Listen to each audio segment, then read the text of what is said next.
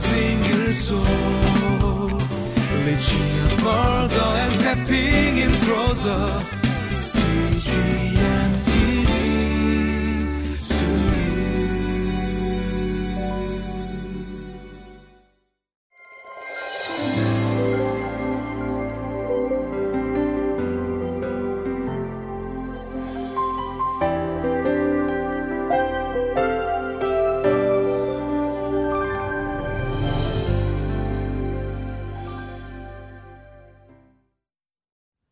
Hello, welcome to Living Life, and it's such an honor to share God's Word with you today. In the month of October, we'll be sharing Leviticus again, and I know some of us are thinking, oh gosh, Leviticus again, and for some of us who try to read the Bible from cover to cover, we start with Genesis and we fly through Genesis because it's entertaining, there's a lot of fun-filled stories, but once we reach Leviticus, it seems like we hit a brick wall because some of the messages are very hard to swallow and we don't know why. They're talking about certain burnt offerings, how to do sacrifices, how to make the tent of meeting, and all these peculiar things. We don't understand why it's in the Bible, but once we truly understand the purpose and the reasoning behind Leviticus, it will draw us closer to God, and I promise you that. So I'm going to try my best to make this as simple as possible. So let's get into today's word together.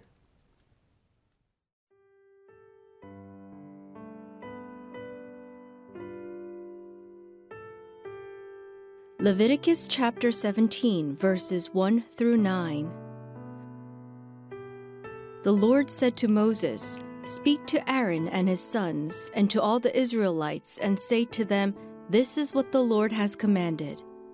Any Israelite who sacrifices an ox, a lamb, or a goat in the camp or outside of it, instead of bringing it to the entrance to the tent of meeting, to present it as an offering to the Lord in front of the tabernacle of the Lord, that person shall be considered guilty of bloodshed. They have shed blood and must be cut off from their people. This is so the Israelites will bring to the Lord the sacrifices they are now making in the open fields. They must bring them to the priest, that is, to the Lord, at the entrance to the tent of meeting, and sacrifice them as fellowship offerings. The priest is to splash the blood against the altar of the Lord at the entrance to the tent of meeting, and burn the fat as an aroma pleasing to the Lord. They must no longer offer any of their sacrifices to the goat idols to whom they prostitute themselves.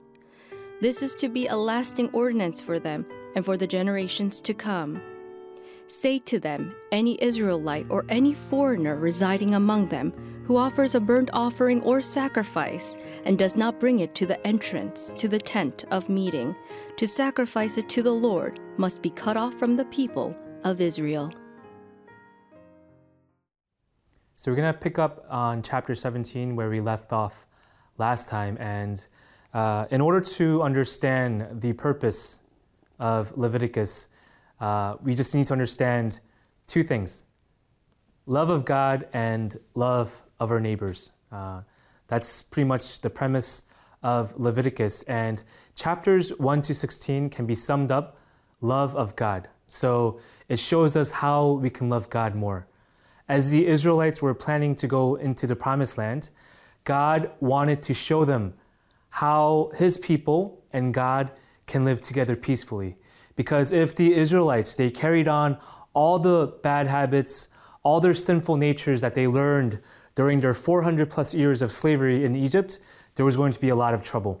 When we have new roommates or when we get married, it takes some time adjusting to our roommates, and it takes some time adjusting to our wife. And it's best if we kind of lay the ground rules, like the things that I like, the things that I don't like, rules that should be respected in the household. So chapters 1 to 16, God is kind of telling His people, these are the laws that you guys should keep in order to love me better. And chapter 17 to the end of Leviticus, it shows how we can love our neighbors more. The beginning of chapter 17, verses 1 to 9, verse 2, God says, "Speak to Aaron and his sons and to all the Israelites and say to them, this is what the Lord has commanded. Any Israelite who sacrifices an ox, a lamb, or a goat in the camp or outside of it, instead of bringing it to the entrance of the tent of meeting to present it as an offering to the Lord in front of the tabernacle of the Lord, that person shall be considered guilty of bloodshed." So God is giving specific directions on how to present their sacrifices. And why is this important? During that time, people, they kind of, because there was no centralized place of worship up onto this point, people kind of sacrificed wherever they wanted to be. So let's say, someone, they felt compelled to worship God. They'll take an animal and they'll sacrifice the animal on top of a hill, in their backyard, in front of their house, and there was no order or there was no direction. Now, the intention of the people was good. They wanted to worship God. But if we worship God without any sort of guidance, without any sort of guidelines, we don't know who we're worshiping. That person that we're worshiping is not God, but it could be ourselves. It could be our sinful desires, or it could be demons, as it is mentioned in today's text. And God is giving His people specific guidelines on where they're to present their sacrifices and how to do it. Oftentimes, the world tells us, follow your heart, do whatever you want, do what pleases you. There's a saying, you only live once, and follow your heart, do whatever you want. It seems good on the outside, but if we dig into the core message, it's pretty much the world is telling us, follow your sinful desires. We know that inside of us, there's nothing good. And it's solely by the grace of God that we're able to get to know Him and experience His grace and His love in our lives. And because of that, we're born again and we are changed people. We're no longer slaves to our sinful natures, but because we have the Holy Spirit residing in us, we're able to do good through the grace of God. And, if we live according to our sinful nature and we do whatever we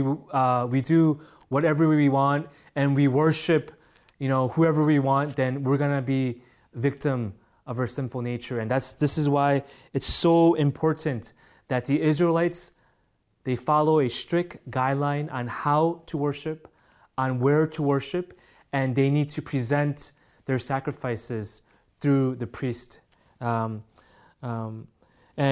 What's important is verse 7, they must no longer offer any of their sacrifices to the goat idols to whom they prostitute themselves. This is a lasting ordinance for them and for the generations to come. It's so easy to fall into idolatry without any guidelines. The reason why the law exists is it doesn't exist to limit us. And sometimes we think that when we read Leviticus, we think God is trying to take all the fun away and it's there to prohibit us. But in actuality, the law exists so that we can love God more. God is telling His people, listen, I want us to live together, and I want us to live in a manner not according to your sinful nature, but the way I want you guys to live so that we could be holy together. Let's go into time of prayer.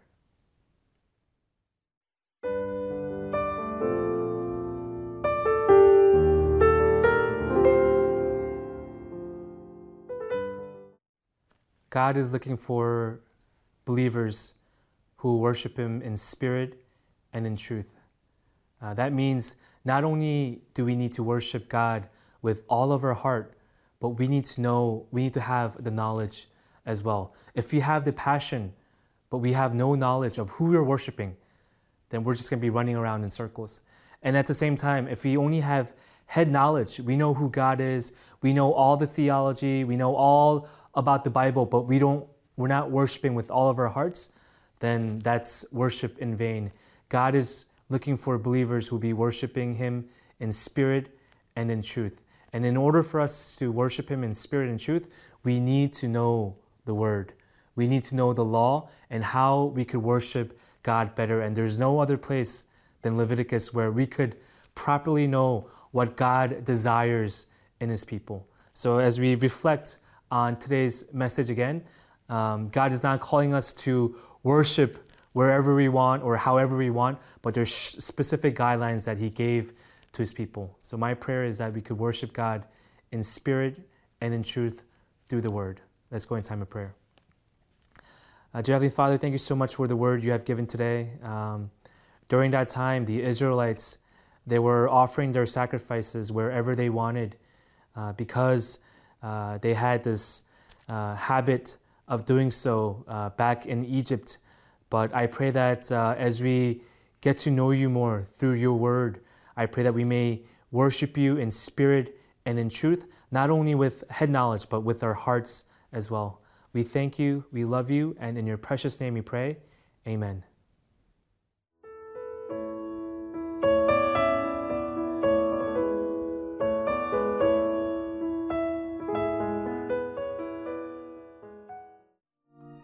이 프로그램은 시청자 여러분의 소중한 후원으로 제작됩니다.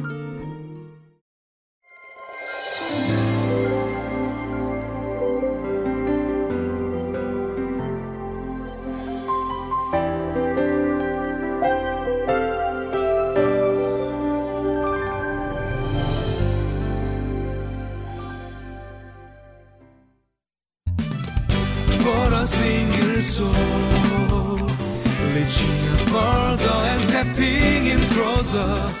See